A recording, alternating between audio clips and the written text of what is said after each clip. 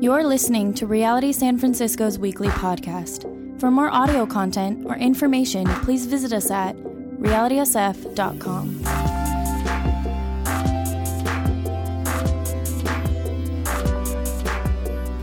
Well, this is one of my favorite places to be. It's not just a show of unity between churches. There's a deep friendship between Dave and Tarek and myself and Dave Deely. And really a lot of what we're doing in the city, a lot of what we've learned, a lot of our ability to love and serve the city is because of what we've seen here with you guys. And so we're grateful that this body exists. I'm excited for all that God's doing here. And it's a privilege and a pleasure to get to be here this morning to share God's word with you. So if you will pray with me, we will get going on our exciting topic this morning. Heavenly Father, we thank you that your word is living and active. We thank you, Lord, that when we come to your word, you promise to meet us. And so I pray this morning, Lord, more than anything else, that you would meet each and every one of us. No matter what kind of week or day or life we've had, I pray that you would meet us, God. Show us that you're real. Challenge the way that we're living. Help us to be more like Jesus. Help us to walk out of these doors loving Jesus more and having a vision for what it is to live for him in this city. And we pray this in Jesus' name, amen. Well, today we are going to deal with two very difficult topics, and they happen to be tied together, which is great for me. It's suffering and slavery. So the ESV talks about, it'll use the word servants to translate it, and we'll talk about that a little bit later, but it's the same word, doulos, that you would use for slavery. So we're going to talk a lot about what Peter was talking to the original slaves in Asia Minor in that time, and then what it means for us today. So I'm going to read the text here, and please follow along with me. Servants, be subject to your masters with all respect, not only to the good and gentle, but also to the unjust. For this is a gracious thing, when, mindful of God, one endures sorrows while suffering unjustly. For what credit is it if, when you sin and are beaten for it, you endure? But if when you do good and suffer for it, you endure, this is a gracious thing in the sight of God.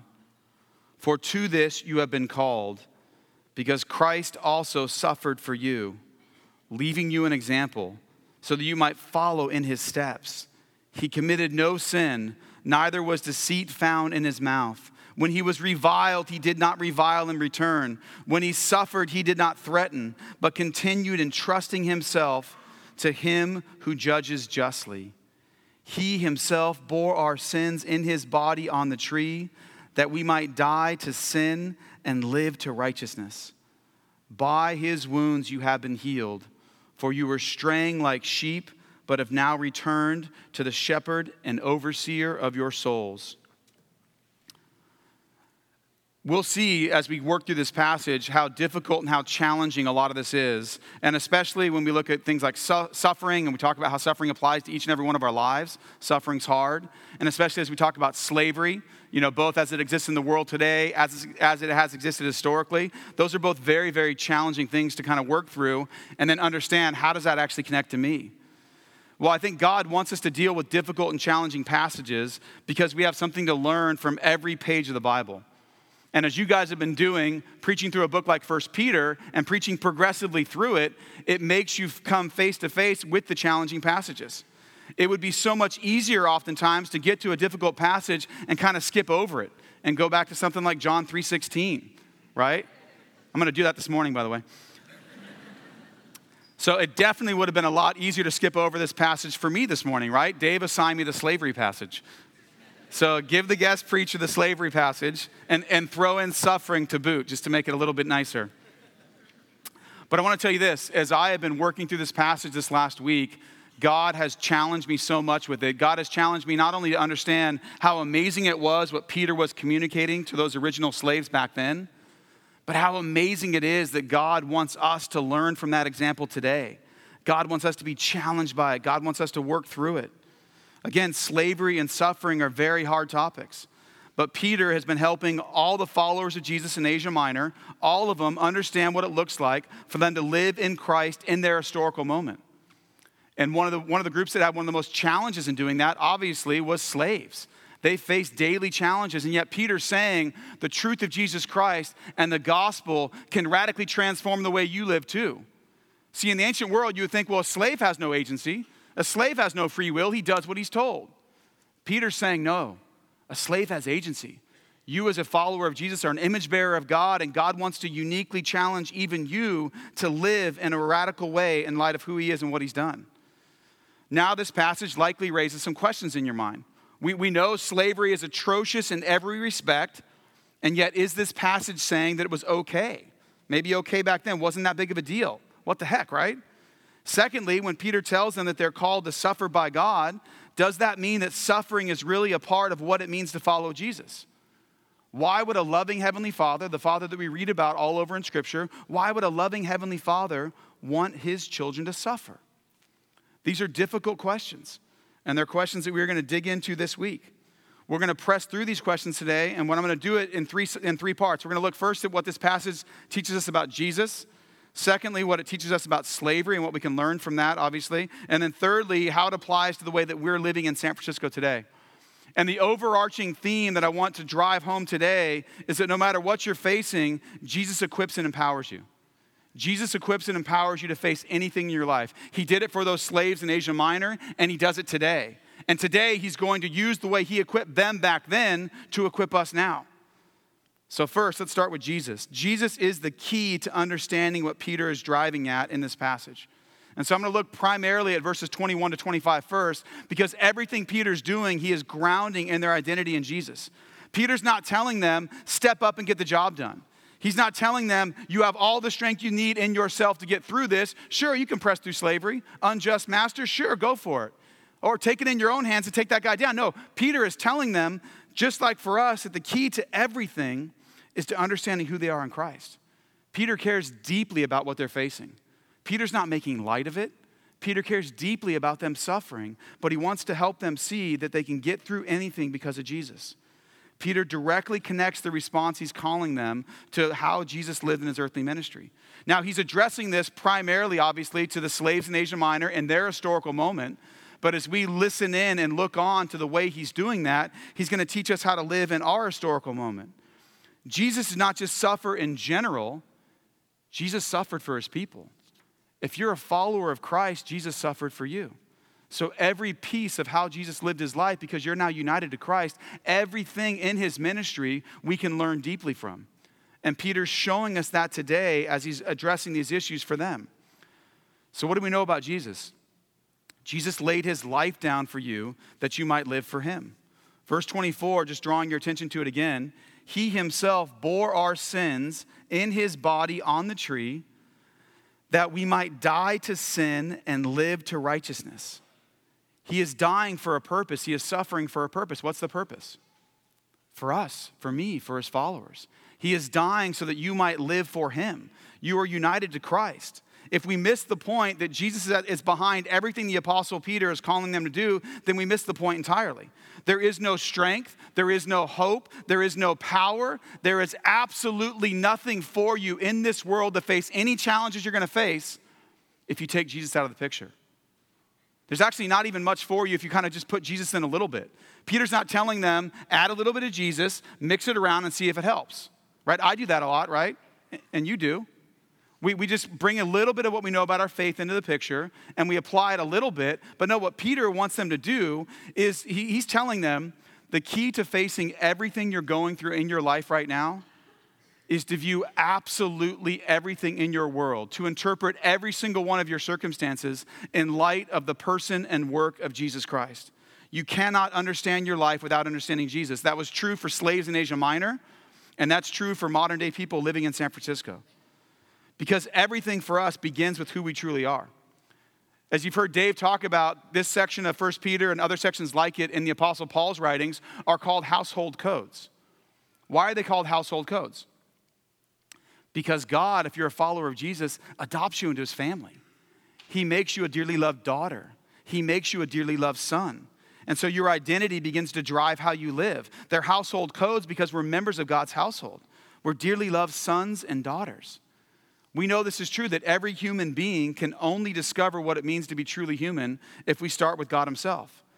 And that's because we're image bearers of God. Our existence, our meaning, our identity finds its fulfillment only in him.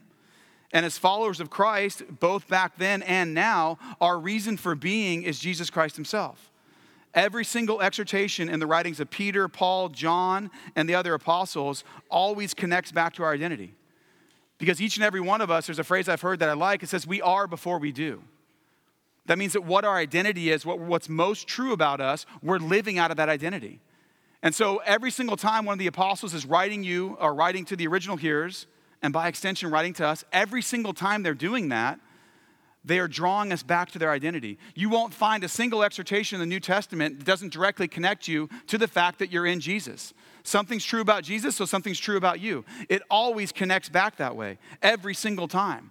Because what God wants us to get is that we are his children. We've been adopted into his family. His love for us is unconditional. But I'll tell you this, one of the greatest temptations I face in my life personally is the temptation to relate to God based upon my performance. To think that somehow God extends his love when I'm doing well and pulls back his love and his presence when I'm struggling, rebelling, or suffering. Anyone else feel that way? I know this, I have a 12-year-old, a 7-year-old, and a 4-year-old, all boys, so we have a very active house. But one of the greatest things about my 4-year-old is for almost every day of his 3-year-old year, he's kind of stopped doing it now, almost every day of his 3-year-old year, I would wake up every morning to him running in, jumping up on my bed, and saying, I love you, Dad. And I obviously would say back to him, I love you, and give him a big hug, and it's a warm, special moment because I'm connected to him based on our identity. I love him unconditionally. He's my son.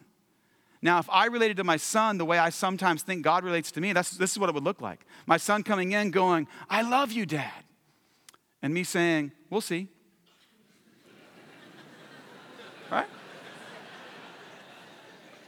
It's not that my love's inaccessible to you, but I'm going to see how you do today at obeying me.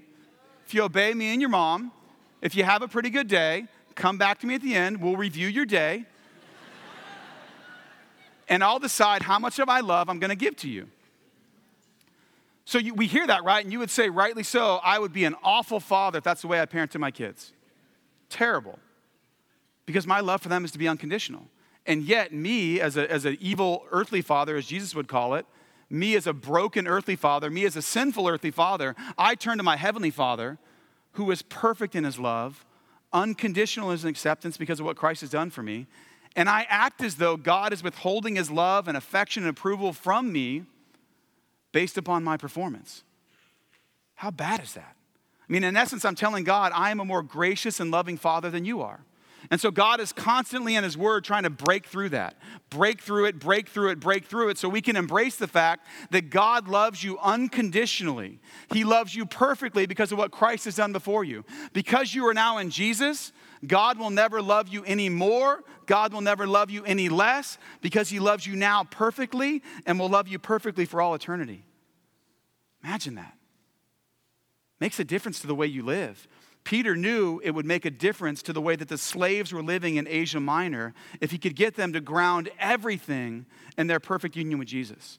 If he could tell them, Jesus is not distant from you.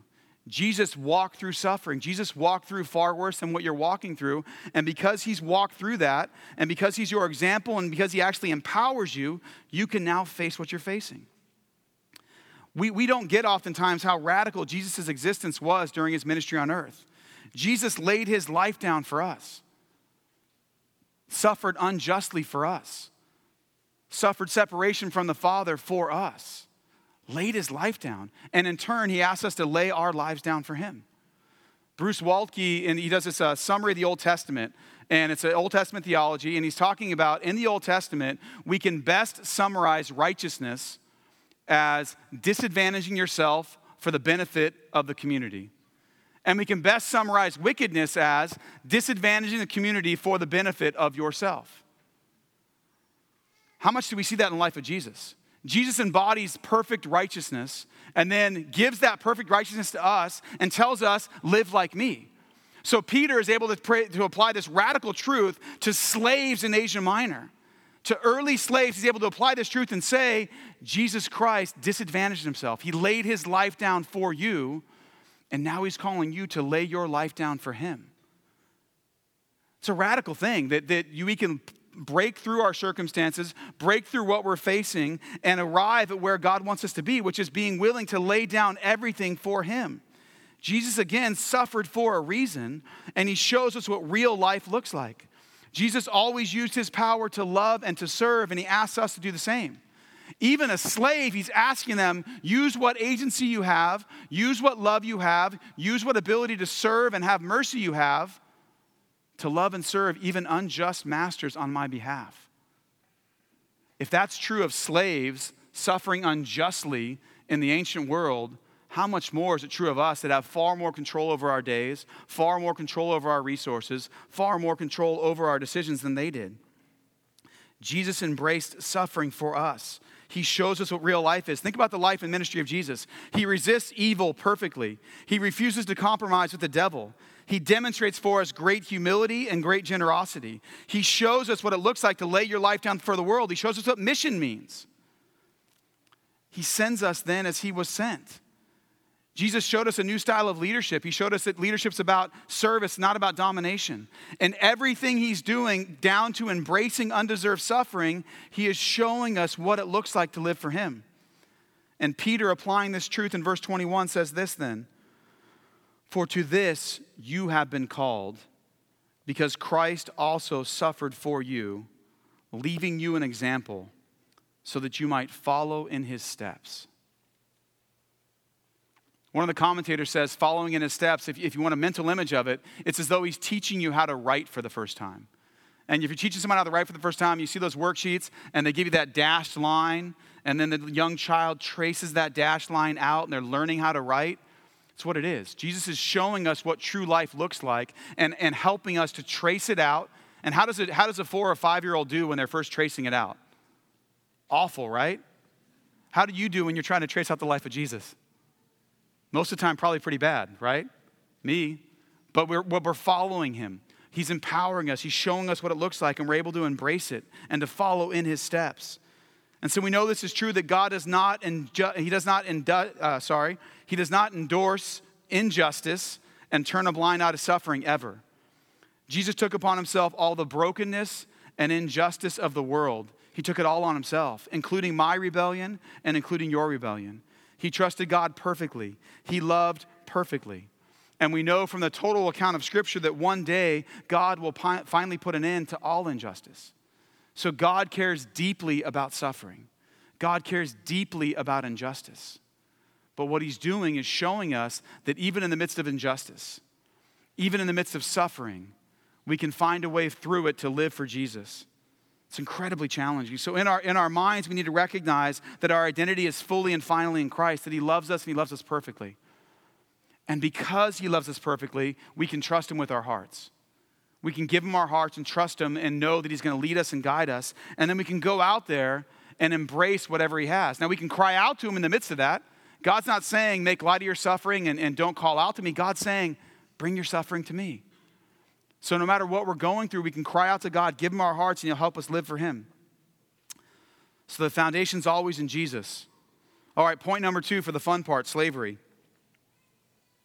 I want to say clearly at the front end, slavery in every time and place in history, from ancient times to the modern day, is evil, and it's an affront to God.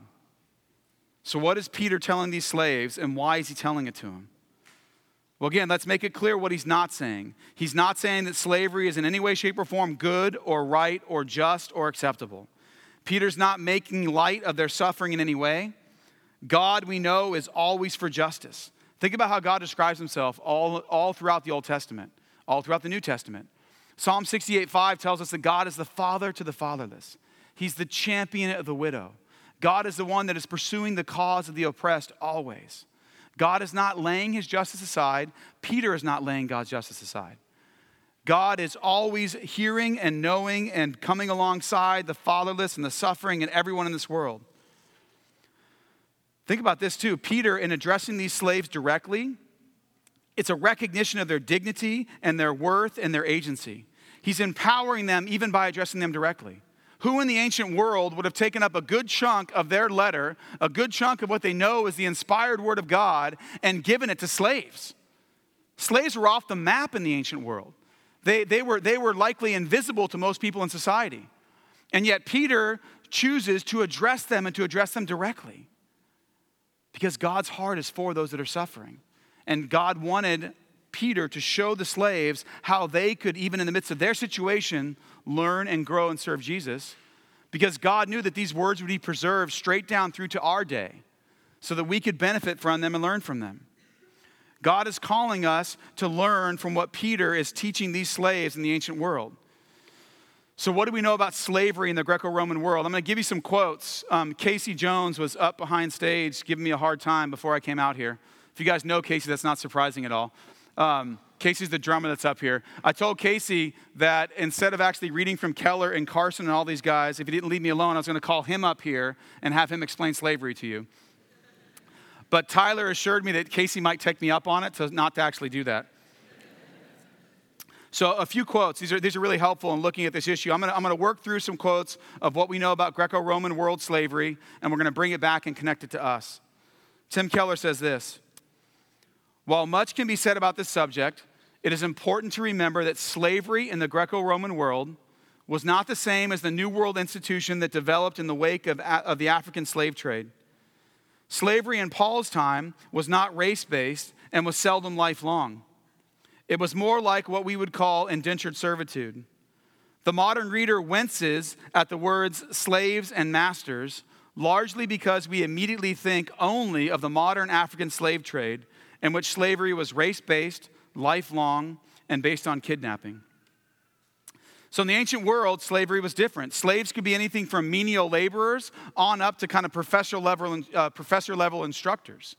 They could be occupying all kinds of roles in society, and they often were occupying those in a temporary fashion.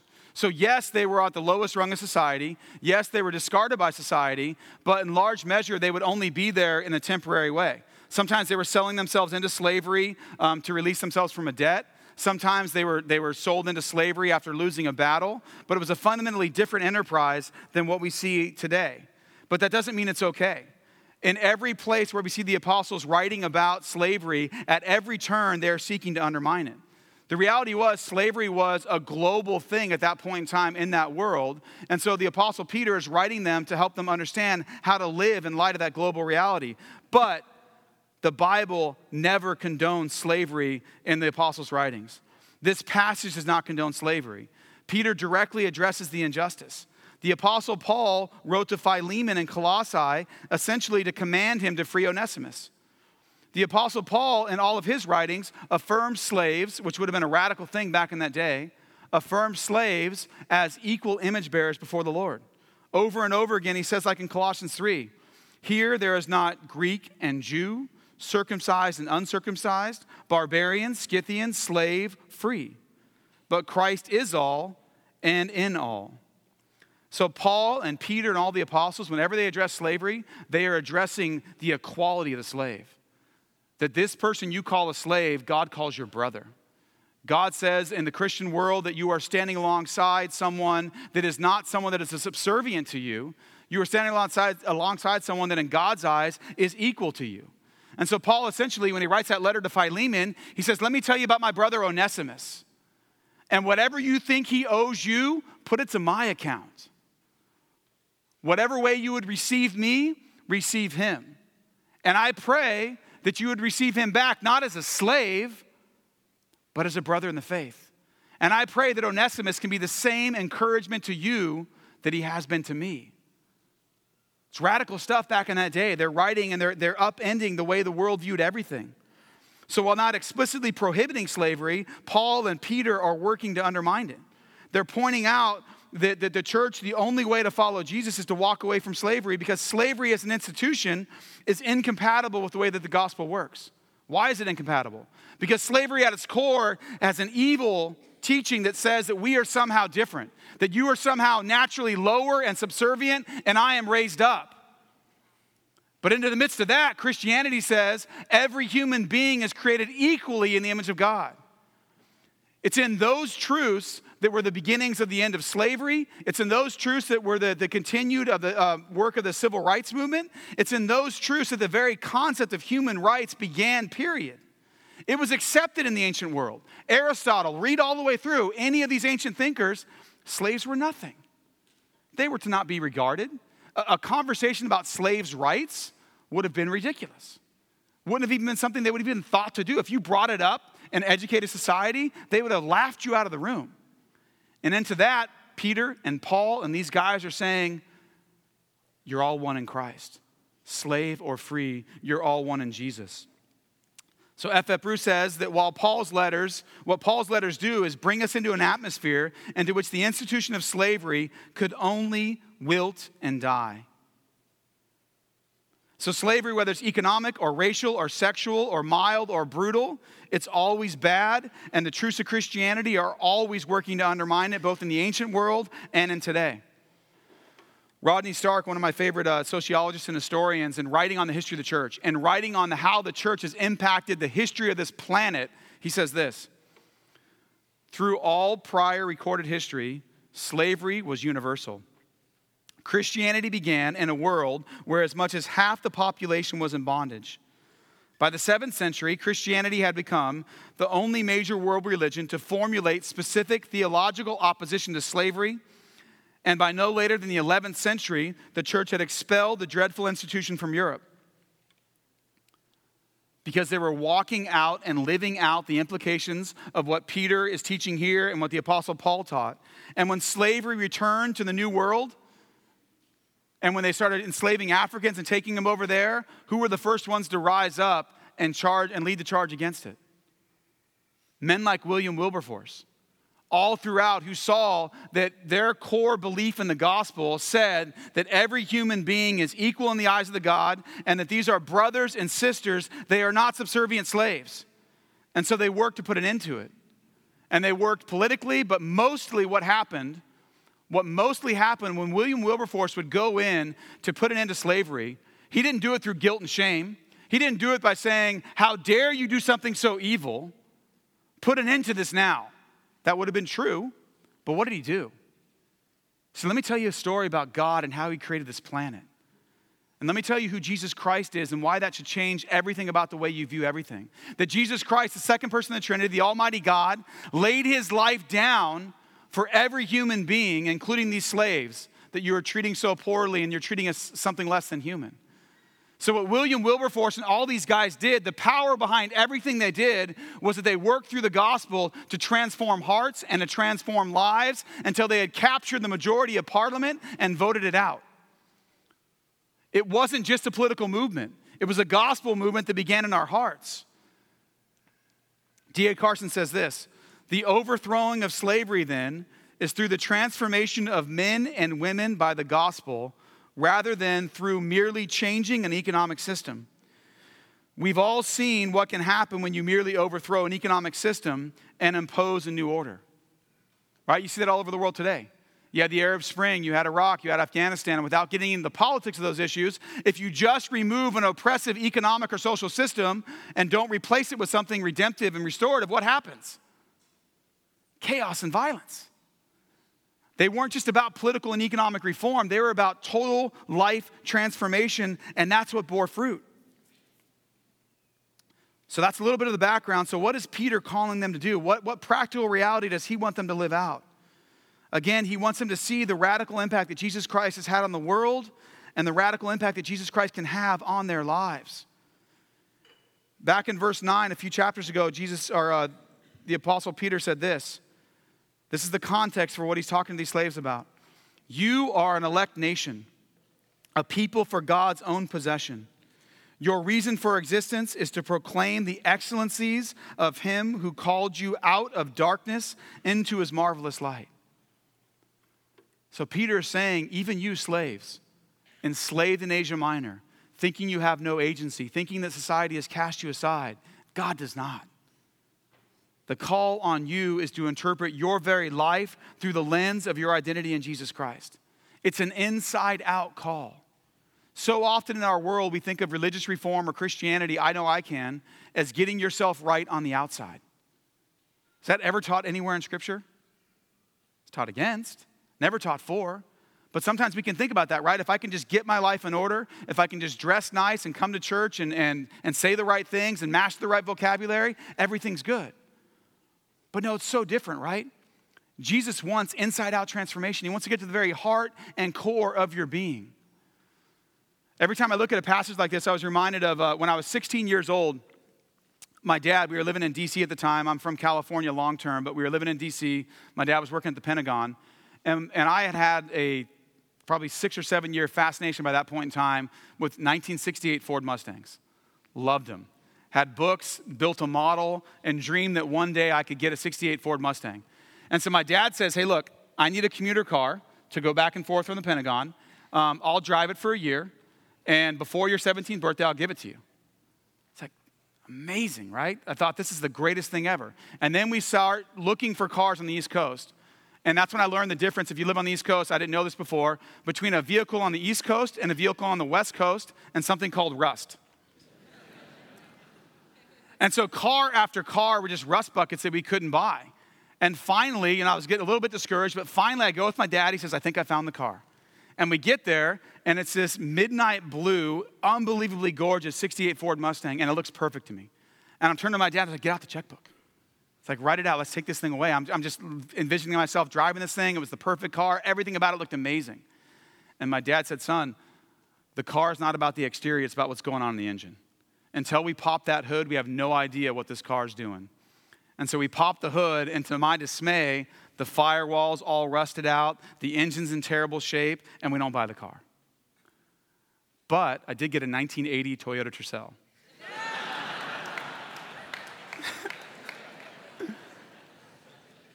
But I also got a good lesson. And the lesson is the substance of a vehicle is its engine. And the substance of our faith is not what you put on the outside. You can paint yourself up and look fine and pretty. That's not what matters. The engine that has to drive you is your union with your Savior, your union with Jesus Christ. If that engine isn't firing, if that rust isn't dealt with in your soul, you cannot possibly live it out. Our concern should be to know that we are united to Christ and to be challenged by what it looks like to live that out. That's what the Apostle Peter, is even wanting these slaves to understand. So he's telling them, you can act in a radical way even as slaves. Miroslav Volf describes their situation like this. It's a little bit of a meaty quote, so stick with me on it. An inalienable dimension of their communal identity was a commitment to love of enemies and to nonviolence.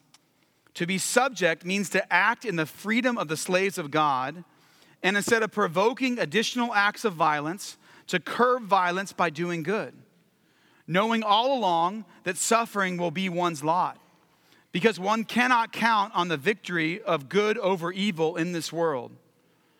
To be subject in a situation of conflict means to follow in the footsteps of the crucified Messiah and to refuse to take part in the automism of revenge. And this is the key part. And to break the vicious circle of violence by suffering violence.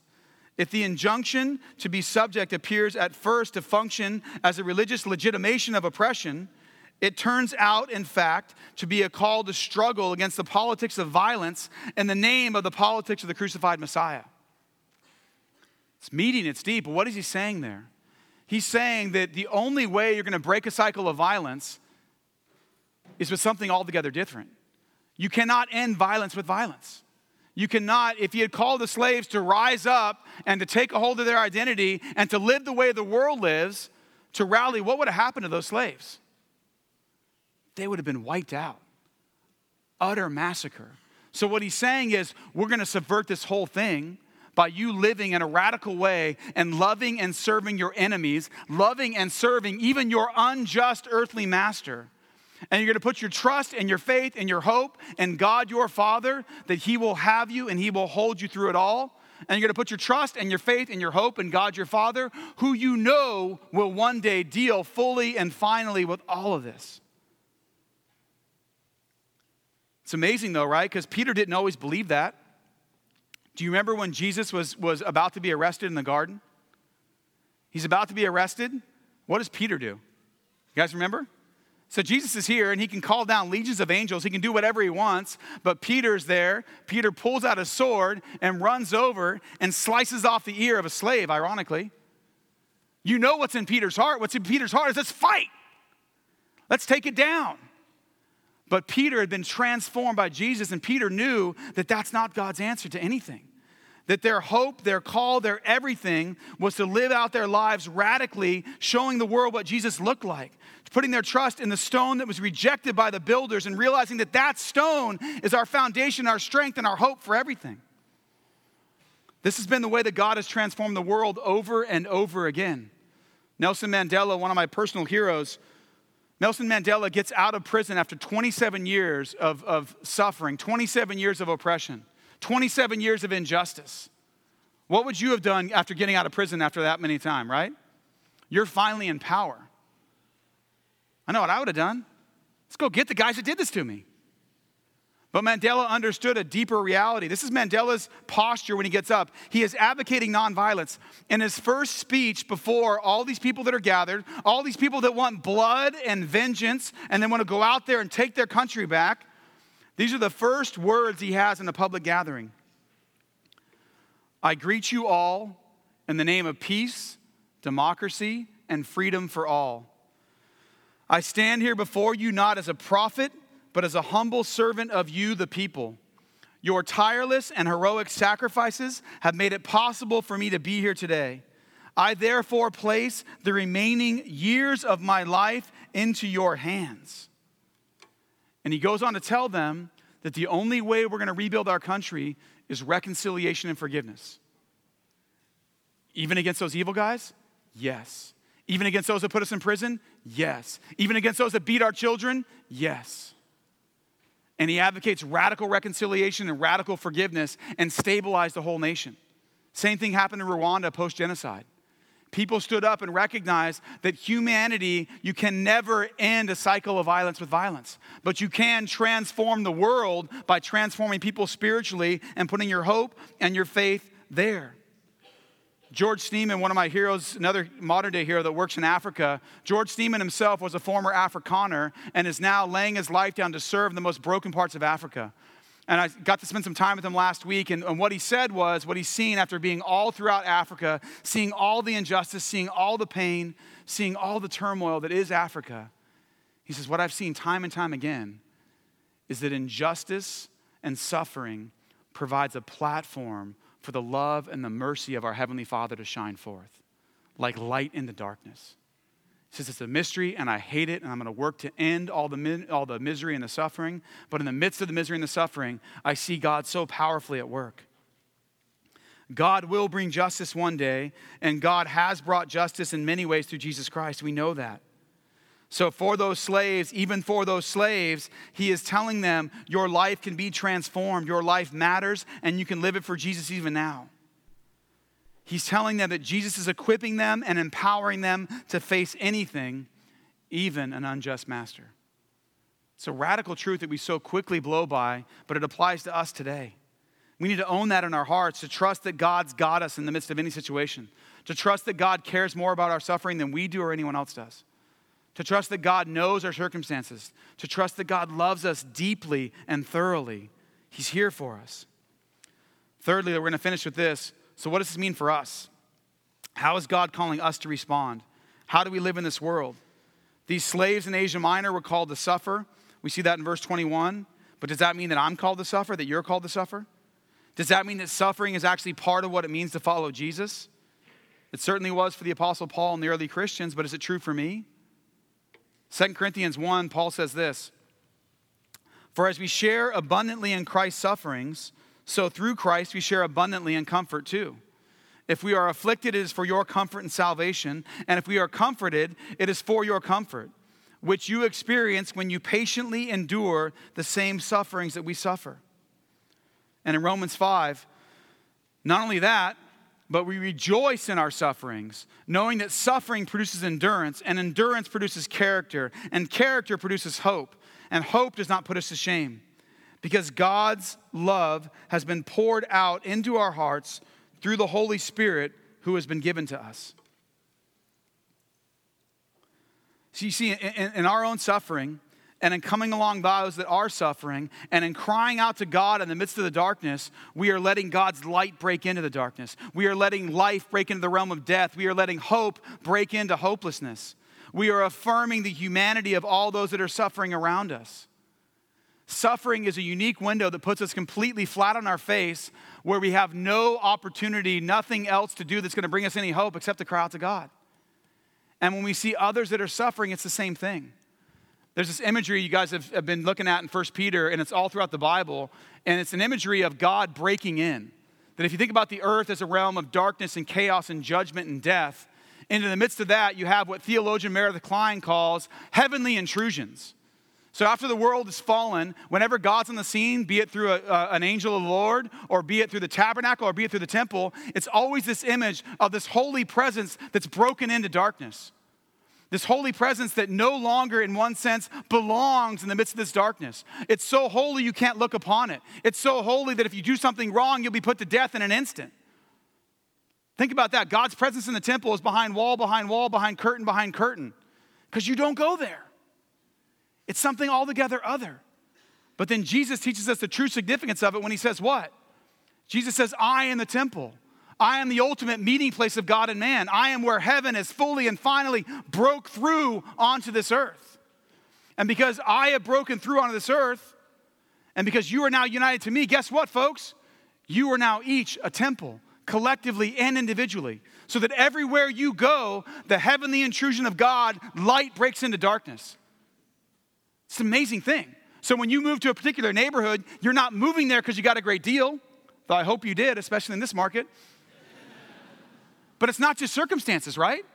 It is God sending you there, Jesus sending you as he was sent, because he wants that place to never be the same, because he's going to break in on that place through you. Same thing's true of your workplace. You don't just work there as a happenstance. You work there because God wants heaven to break in. Everywhere we see God at work around the world, this morning is like a gathering of light. It's the kingdom of light breaking into the kingdom of darkness. We don't go as Christians on the defense and say, Satan, please don't get us. No, we march out and take the darkness with the light. If you could see the city spiritually right now, what you would see is everywhere God's people are gathered would be like a giant invasion of light, a giant heavenly intrusion into the city of darkness that Satan thinks he owns. Does he own the city? No. And he has each and every one of us here to remind him of that daily. To live our lives with purpose, to live our lives with intentionality, to embrace whatever comes our way, to embrace it, to cry out to God for his help, to express what's deep and what we're suffering about, but to gather around each other and to collectively live out our lives in this world in a way that's so compelling and so subversive that we ultimately put an end to injustice. And we can do that because we believe that Jesus is equipping us and empowering us to face anything and everything that might come our way. So we can suffer, and when we suffer unjustly, it glorifies God. An important sidebar for some of you zealots out there. If you're suffering because you're a jerk, that's not for righteousness' sake. If you're going in and unwisely and unkindly in your workplace, getting in everyone's face and being incredibly annoying, probably not Jesus. We will embrace suffering and persecution that'll come our way. Don't invent extra for yourself. So God promises us that suffering will come our way and that when it does, we can embrace it. I'm going to tell you a story as I close here. George Seaman, the guy I mentioned earlier, George Seaman was in his late 20s, early 30s, and he's got an IT job, and he's got 2 kids in great private schools, and he's living in a wealthy white suburb of Pretoria in South Africa. And life is all as it should be, according to his culture. And George sits down one day. He's been a Christian for a good chunk of his life, or at least he thinks he has. And he sits down one day, and he begins to read the Gospels. And he reads the story of Jesus. And he's thinking this: if this is Jesus, and he's living like this, and he's calling me to live like him, my life makes no sense. And so he begins to ask God to open up his heart to what he's doing in Africa. And at that point in time, you got to recognize the white population of Africa was largely isolated through propaganda and all kinds of other stuff from really understanding the true suffering. So God was asking him to open it up. And so he started picking up black African hitchhikers, which white Afrikaners don't do, and asking them their stories. and asking them how they had suffered and asking them if they knew Jesus. And then God brings an older Zulu pastor into his life to mentor him. And the Zulu pastor began throwing him in the back of a pickup truck, putting a tarp over him, and driving him into the heart of the townships at the beginning of the rise of the AIDS epidemic. That's a folk that, George is there, and white folk don't want him there, and black folk don't want him there, and he's there to learn and to see firsthand. But then there began to be a tearing in his heart because 40 minutes away, he would be in this township, and then he'd drive back home into his clean, nice, comfortable suburb, and his life increasingly didn't make sense. So he was crying out to God and asking God, how can this make sense in your world? How can this be just? How can this world be this way? How can your church do this? And he began to get very, very bitter at the church. And God put this overwhelming impression on him and said, yes, the church has failed, but be careful, you're talking about my bride. So God awakened George's heart and realized that the way that God was going to make an impact in this world was by educating and empowering and motivating and mobilizing the church around the world. So his story's a lot longer, but he ended up backpacking, again, as a white Afrikaner in the 90s, backpacking around the Horn of Africa, taking almost nothing with him, to see the suffering firsthand, holding widows, holding orphans as they're dying of AIDS, and crying out to God against injustice, and crying out to God and saying, how can this be? And at the end of his education tour, at the end of this, he's got diphtheria, malaria, and a whole bunch of other things that end badly. And he's devastated. And he's thinking, God, I am done. And God brings this group of older African women around him in a village in the Democratic Republic of Congo, in the city of Goma, which is a devastated city. And these women gather around him, they begin to prophesy over him. And they say, God's going to use you.